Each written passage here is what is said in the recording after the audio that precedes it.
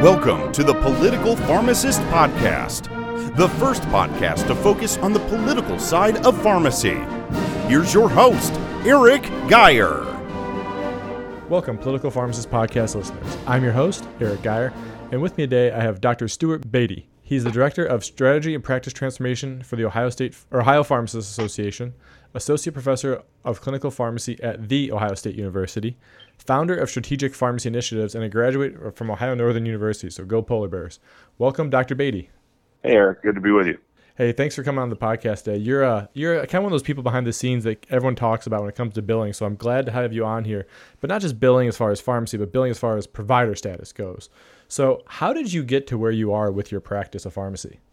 Yeah, I have a kind of an interesting story, and one of those stories that takes different paths to get here. So my day job still is I'm a faculty member at Ohio State at the College of Pharmacy, and I've been doing that for a number of years. And when I first started at Ohio State, I had to find a practice site.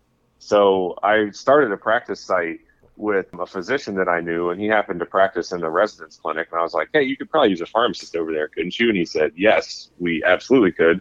So I was the first pharmacist to practice at the general internal medicine clinics at Ohio State, and really got started helping to educate medical residents.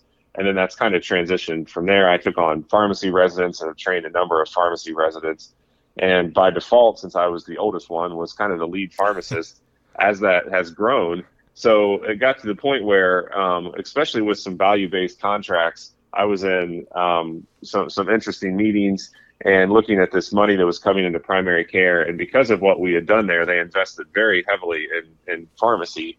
So we now have, across that team, we have one pharmacist in each one of the 7 clinics around Columbus. And that background of kind of learning about value-based care, value-based contracts, what's happening in primary care, then led to some interesting involvement with OPA, Ohio Pharmacists Association, as OPA was really working and kind of blowing up and highlighting what was going on with PBMs and the atrocities there, which that's obviously you've had several podcasts on that, so we won't get into that today. Yeah. But as that was happening, they started to get some questions about like, okay, so you guys want to blow this whole thing up. What do you want to do next? And that's kind of where I came in. I had some experience with value-based care, had some experience in pharmacists working right alongside physicians. So as a result, the last couple of years, OPA has actually leased a portion of my time from Ohio State. So I'm still at Ohio State. I still practice in the clinic, but I'm also leading these provider status efforts across the state of Ohio. So I really kind of got at least 3 jobs in one, which is pretty fun most of the time. But it's kind of a unique background that's led to all of that, because it's really that experience I had of working in the clinic and still bringing those stories from clinic to lead these provider status efforts across the state. Yeah, and I even heard you talk to people who work in retail, and you can really connect those dots well, which is something we're going to dive into here a little bit. And that's really a different story than obviously most people who are promoting things like this, but something that's pretty cool and unique to your situation. I wanted you on here, obviously, because you've kind of helped pave the road for provider status and payment with it. If this wasn't obvious by your credentials, with all the involvements you have, as we just discussed, your specialty is really how we get paid. Can you explain briefly what pharmacists are going to be paid for? Because I think there's some confusion with some of that aspect. Yeah, so what we've been trying to do as much as possible is we're making it so that the pharmacist can get paid for the services that you're providing. So we've been talking, whenever I talk to payers, whenever I talk to the Department of Medicaid, all the conversations I've had for them, I've been telling them, like, look, pharmacists are not trying to replace anybody. We are trying to be part of the team. And if you look at the current model and you look at the current reimbursement structure that's taking place in healthcare, pharmacists are not incentivized to be part of the team. The incentives are not there to include a pharmacist in there because we don't have any payment. So what we're trying to do is make it so that pharmacists are looked at just like any other provider on that team, and we can get paid the same way that they can to take care of, I struggle a little bit even with where the rules are, and I'm sure we'll get into this, as far as like, oh, well, then we're going to take care of diabetes patients, and oh, we're going to take care of hypertension patients. And no, what we want pharmacists to get paid for is to take care of patients. Because when you go to a physician, you don't think like, oh, this physician only does diabetes. Now, sometimes there's endocrinology and stuff like that I get, but you're like, I want this physician to take care of me. So I want patients to get to the point where like, I want this pharmacist to take care of me, regardless of what the disease states are, regardless of what the medications are, I want to have a pathway so that a pharmacist can get reimbursed for providing the care that we've been trained to provide. And you know what's interesting about that? So I'm actually sitting for a few different credentialing licenses coming up here, certifications. But one of them I'm working on is HIV, since I work in a high HIV area and have worked at two different HIV specialty stores now. And what's funny is every time you start getting into the drugs, every time, even for the specialists, obviously they know HIV drugs, it always goes, you should refer to a specially trained or clinical pharmacist to help optimize therapy for this patient. And it doesn't just talk about HIV meds. It's talking about, hey, your HIV meds also have these problems, these problems, these problems, and these problems. Absolutely. And a lot of it might be too much for any one practitioner. So if we can get basically one person to focus on the meds, the side effects, the interactions, that is specifically in a practice or tied to a practice. It even says that. Like the guidelines for HIV are basically calling for provider status for HIV, at least for pharmacists. Yes. And the guidelines are like that for everything. The diabetes guidelines are very clear that it has to be a team approach. And there's, hundreds of studies on that. It has to be a team approach, and that team approach should include pharmacists. Some of the best hypertension studies are including pharmacists. So it's out there everywhere. All these organizations are coming out saying it has to be team-based care. So there's not a shortage of places that are saying this is the way that it needs to be done. There's just not an incentive structure in place to actually make it happen. Yeah, there's also two things kind of there is one, we have a known shortage of physicians in any given specialty, in family care, whatever it is. And we currently have a glut of pharmacists. Even with COVID, we still have a glut of them. Why not put them in there and use their skills and knowledge to help bring down costs, to drive behaviors and things like that, which I think is reflective that you're working with basically Ohio's Department of Medicaid. And this isn't a plan that's just going to want to spend money recklessly, right? Like we're in a conservative state. No, that is for sure. Yeah, we're in a conservative state, and even our governor has started this ad campaign about being a fiscally responsible state. Well, they're not going to make a decision on something that doesn't make fiscal sense to some extent. If you pay an extra $1 and you get $30 in benefits, like why would you not do that in something like this? Is that kind of the main thing you're seeing with them? Is they see a huge rate of return on this?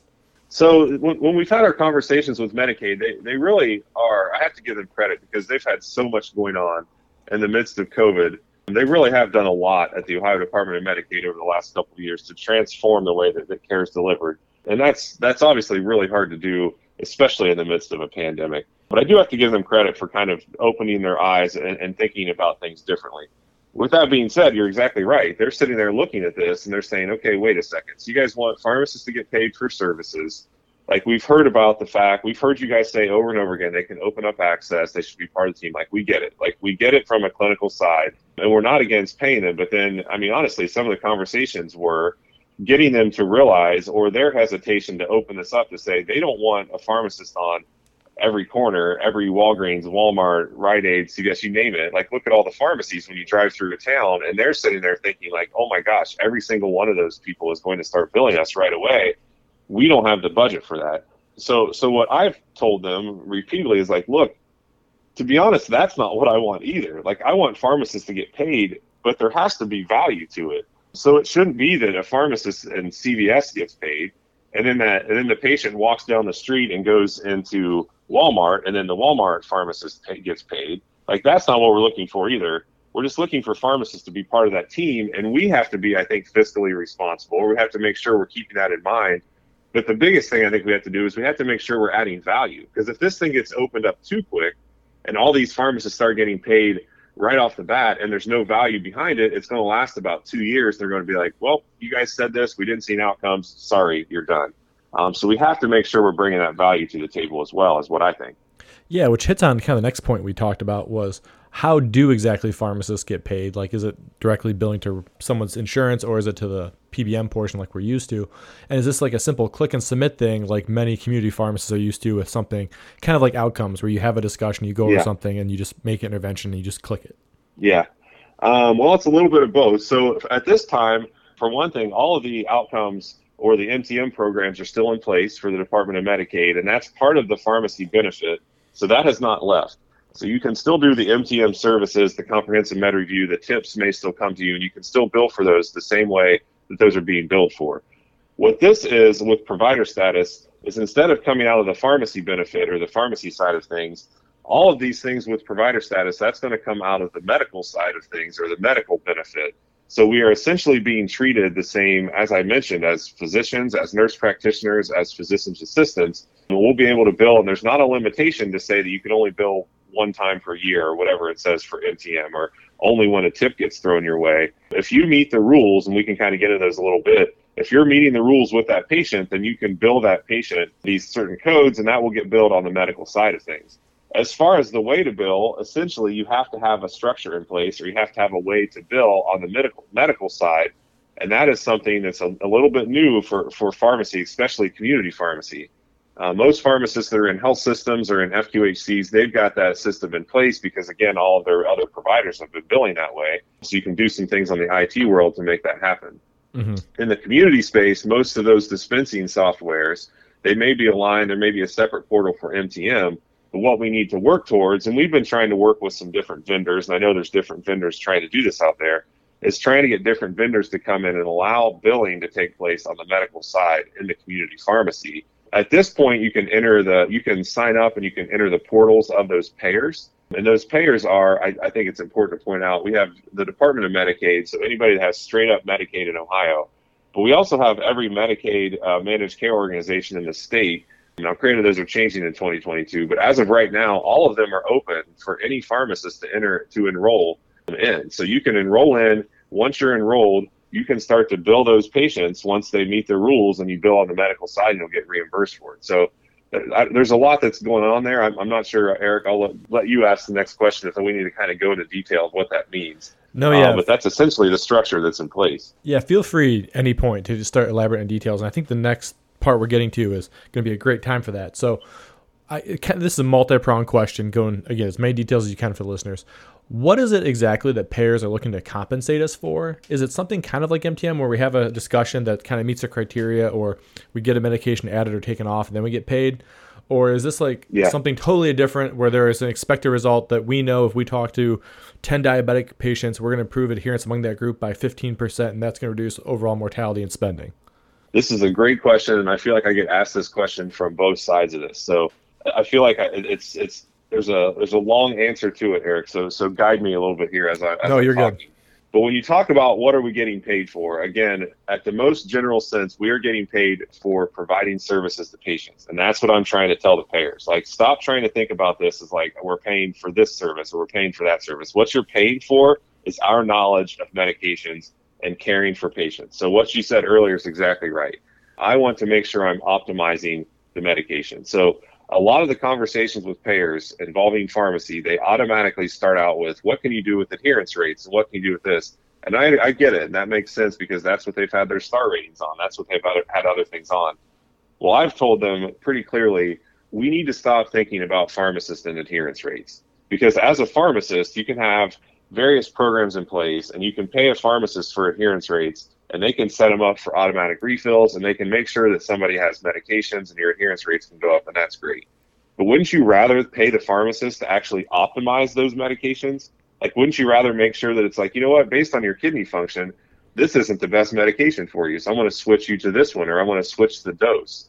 Or this medication actually isn't even recommended for you, so I'm going to stop it. Or in the case of a statin, maybe this one is recommended, so I'm putting it on. Don't you want to pay pharmacists to optimize and then make sure that they're adherent to an optimized medication regimen? So usually when I say that, the plans are kind of like, oh, I guess, yeah, you're right. That is what we want to do. It's not just adherence. So I feel like pharmacists need to hear that too. And when it looks to certain metrics, again, I feel like there's these pharmacy-specific metrics that have been out there that typically rely on things like adherence. I'm trying to tell these payers, like, line us up with the same incentives and the same metrics that you're lining these other providers up with. So if you've got, again, I work in a clinic, so I've seen this firsthand, and I've seen what these metrics are doing to primary care, and they're really driving the way we provide care. So one of the, so let's just take diabetes as an example, since more than half the country has it now, or whatever it is. So with diabetes, there's now metrics in place when you look at the primary care side of things. It says they get measured on a quarterly basis for how many of their patient panel has an A1C above 9%. So basically, what is your percentage of uncontrolled patients? And they track that over time. And if you meet a certain threshold, you may get a bonus payment, or you may get a pay for performance payment, because you're doing a better job of controlling patients with uncontrolled diabetes. You're getting more patients under control. So if I'm a pharmacist, why do you not want me as a pharmacist to say, hey, I want you to engage with those patients that are out of control. I want you to self-care for those patients that have an A1C above 9% and help get them to a better threshold, help get them to a better metric. Wouldn't you rather do that than go through and say, what's the adherence rate for your diabetes patients? Do you see what I mean? You see how we're trying to align that as much as we can to be part of the same metric? Yeah, and a lot of that goes with kind of just patient engagement, right? So if we can get somebody in there to help optimize it to them, a little more personal attention with a field like ours that's so specialized with just the medications. Yeah, the endocrinologist, they have other people they have to see. They get booked up. We all know how stressful that is. But if we can spend that extra few minutes, 15 minutes, 10 minutes, 5, an hour, whatever it is, right? I'm not the billing code expert like you are.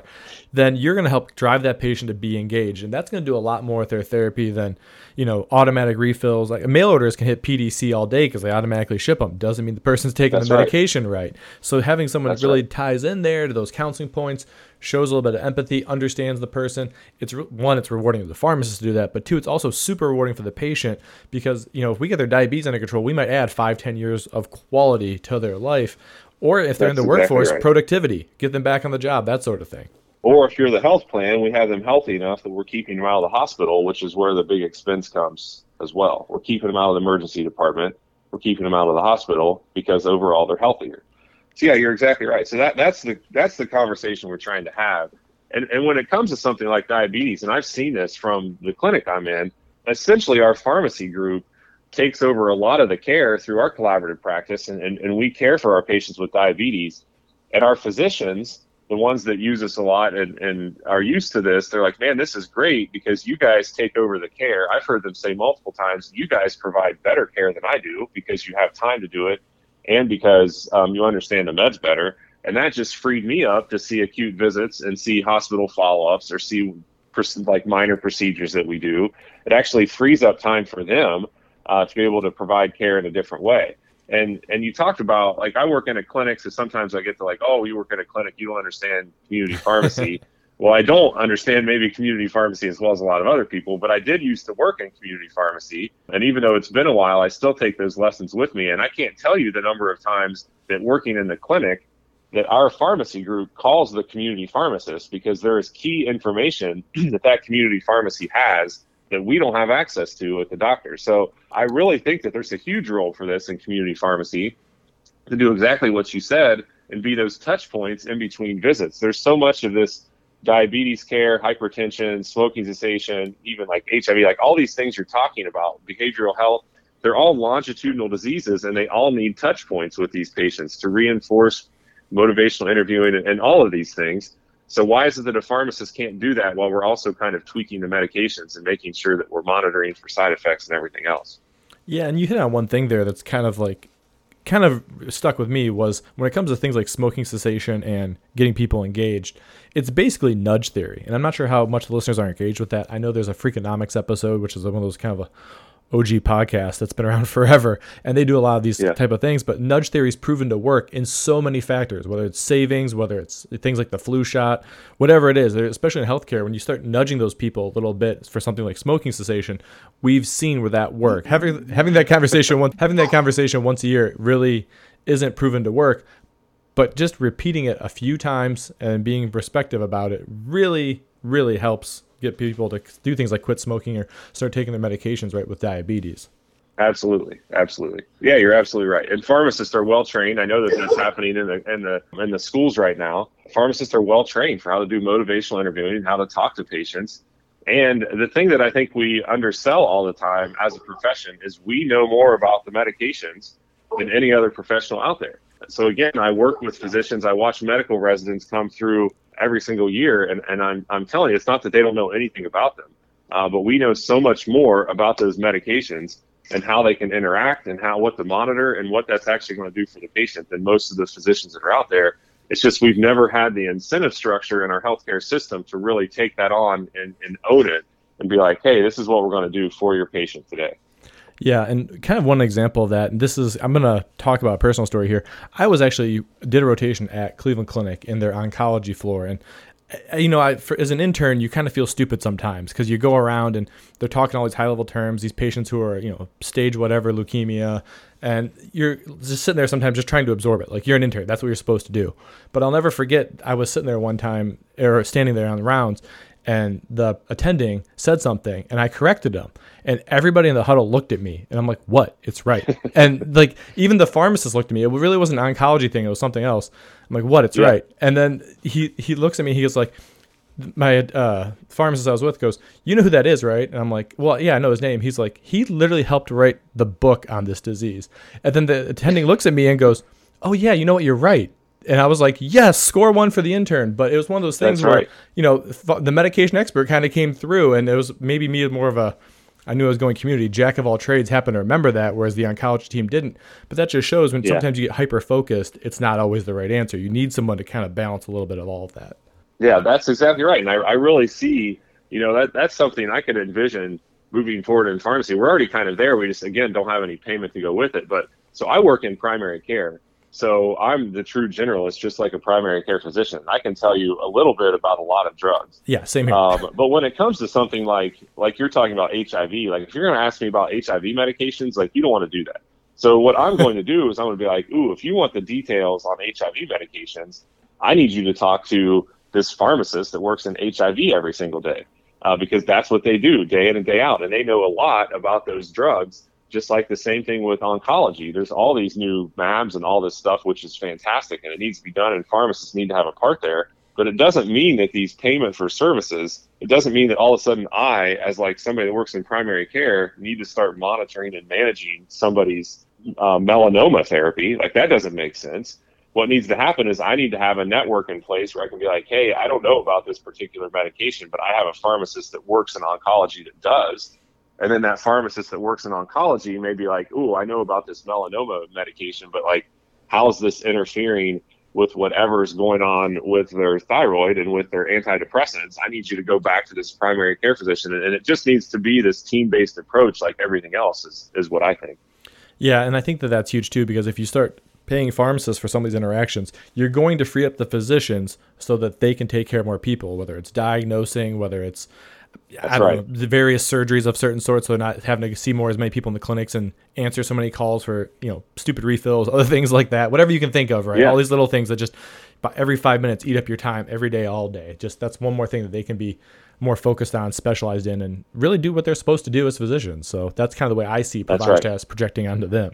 Yeah, I completely agree, Eric. I think that's where it's going to go. And again, I feel like a broken record here, but as I've said to the payers, and I think it's important for the profession to understand that we just want to be part of the team. We've never had a structure in place. We've never had the incentive to be part of the team before.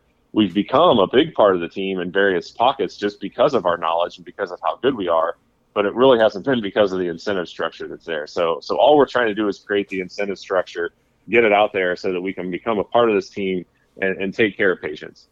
Yeah, I almost look at us like Rudy from that movie, right? Like, put us in, coach. We can make the play, and then we do it. Everyone's That's like, right. oh, yeah. That's right.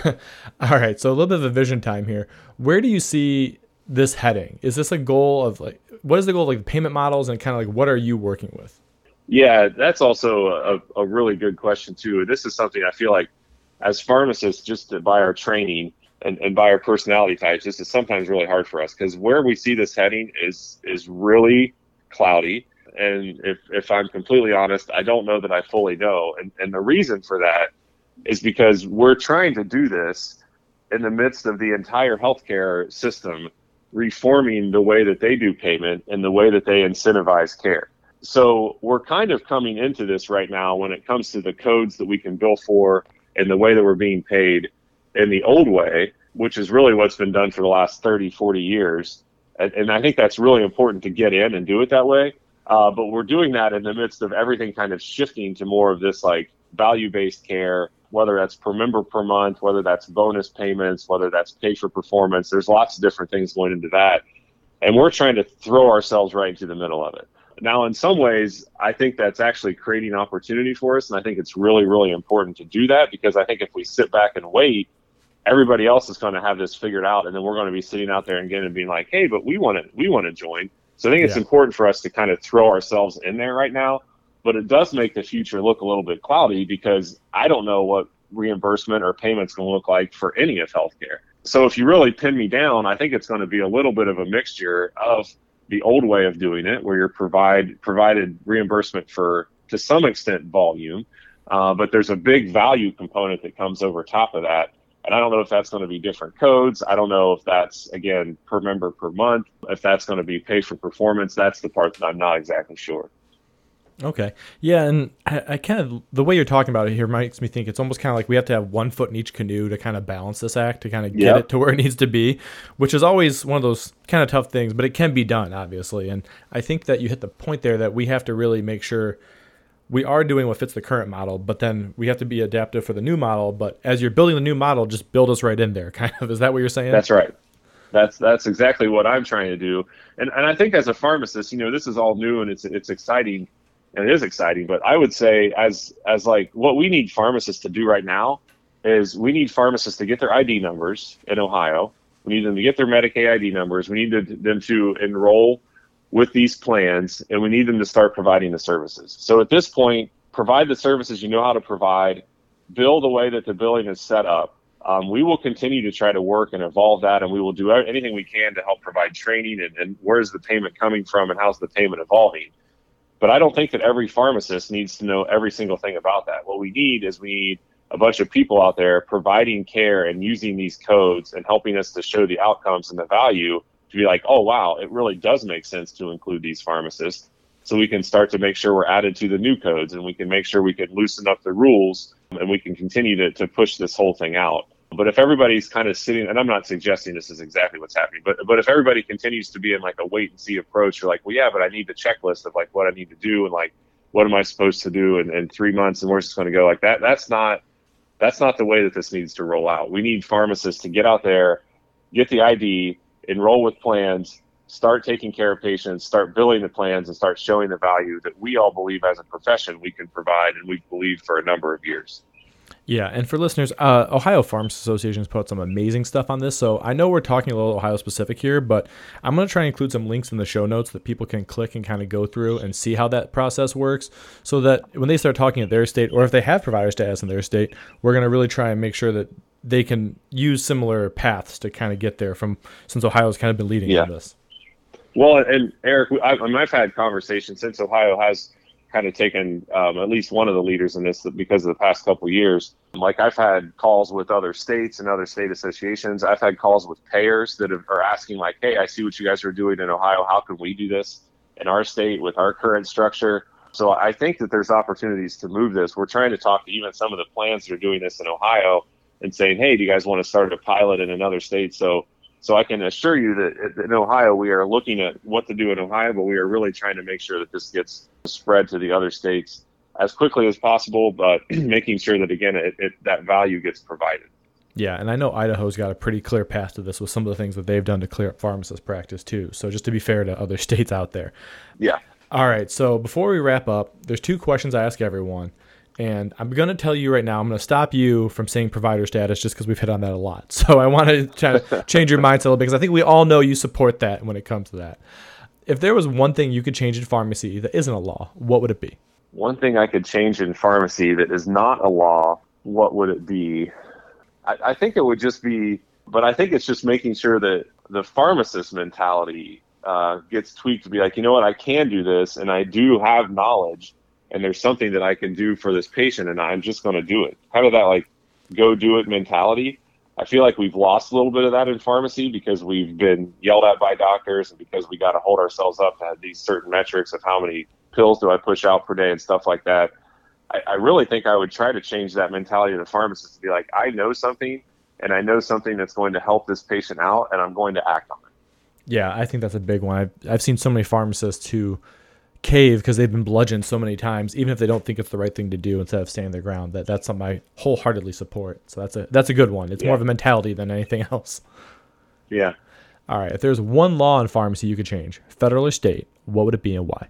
And you're still taking me out of being able to answer provider status. Right? Yes. You can do like a small derivation of it, but not the full provider status. We're already talking about that one. Fair enough.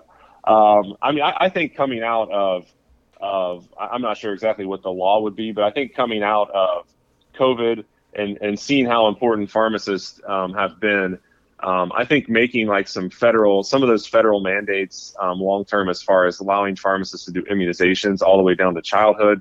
We're going to have such a backlog of children and others that haven't done other vaccines, let alone COVID. And we're such an access point for something like that. I think opening that up would be something to have that be more universal and not dependent on the states would be really important. And then one of the things we're trying to work on is how do we tie in some wellness services to the immunization, so it's not just the immunization. So I think that could kind of build off of that. But just to have a level playing field across the country to build off of, I think would be really good in that immunization space and very needed coming out of COVID. Yeah, and I think that, we're talking about vaccine hesitancy, and as I mentioned earlier, nudge theory. That's one of those things of, maybe if everyone kind of keeps mentioning this and all of a sudden someone realizes like, yeah, I do need an MMR vaccine for my child, that's something that would really help kind of close that loophole, if you will. Because before COVID, we did see major outbreaks in measles across the U.S. So just another call right there. That's right. Awesome. Yeah, and if we don't fix something like that, it's going to be another disease. Hopefully it's not as bad as COVID is, but we keep having these diseases pop up. So I think it's a really important thing. Yeah, that's a great call. I'm totally on board with as well. All right, so Stu, where can people find you if they want to reach out or they have more questions about their state or provider status stuff? Yeah, so I can be reached through Ohio Pharmacists Association. My email is sbeatty@ohiopharmacists, that's plural.org. I do also have a consulting company, so that is strategicpharmacyinitiatives.com. So people could look things up there. And you can certainly reach out to me there as well. We could talk about things that are going on in your state, or if you wanted to start some things in your clinic, we're certainly available to talk through that. Yeah, and I'll put that in the show notes for his link for his business. So if you guys want to reach out, because obviously if he starts providing services at that level, you should be paid for it, Stu. Thanks, Eric. I appreciate that. Yeah. All right. So as always, listeners, if you can share this, leave a 5-star review. This way we can kind of help promote things like provider status and people can find this and kind of hear what we're talking about. And so people like physicians aren't scared, so they can hear an open and honest discussion of what we're trying to do. I think that's huge when it comes to provider status. So we're not fighting other medical professionals, all trying to take care of the same patients. So as always, thanks for listening to the Political Pharmacist Podcast, your prescription for pharmacy and politics.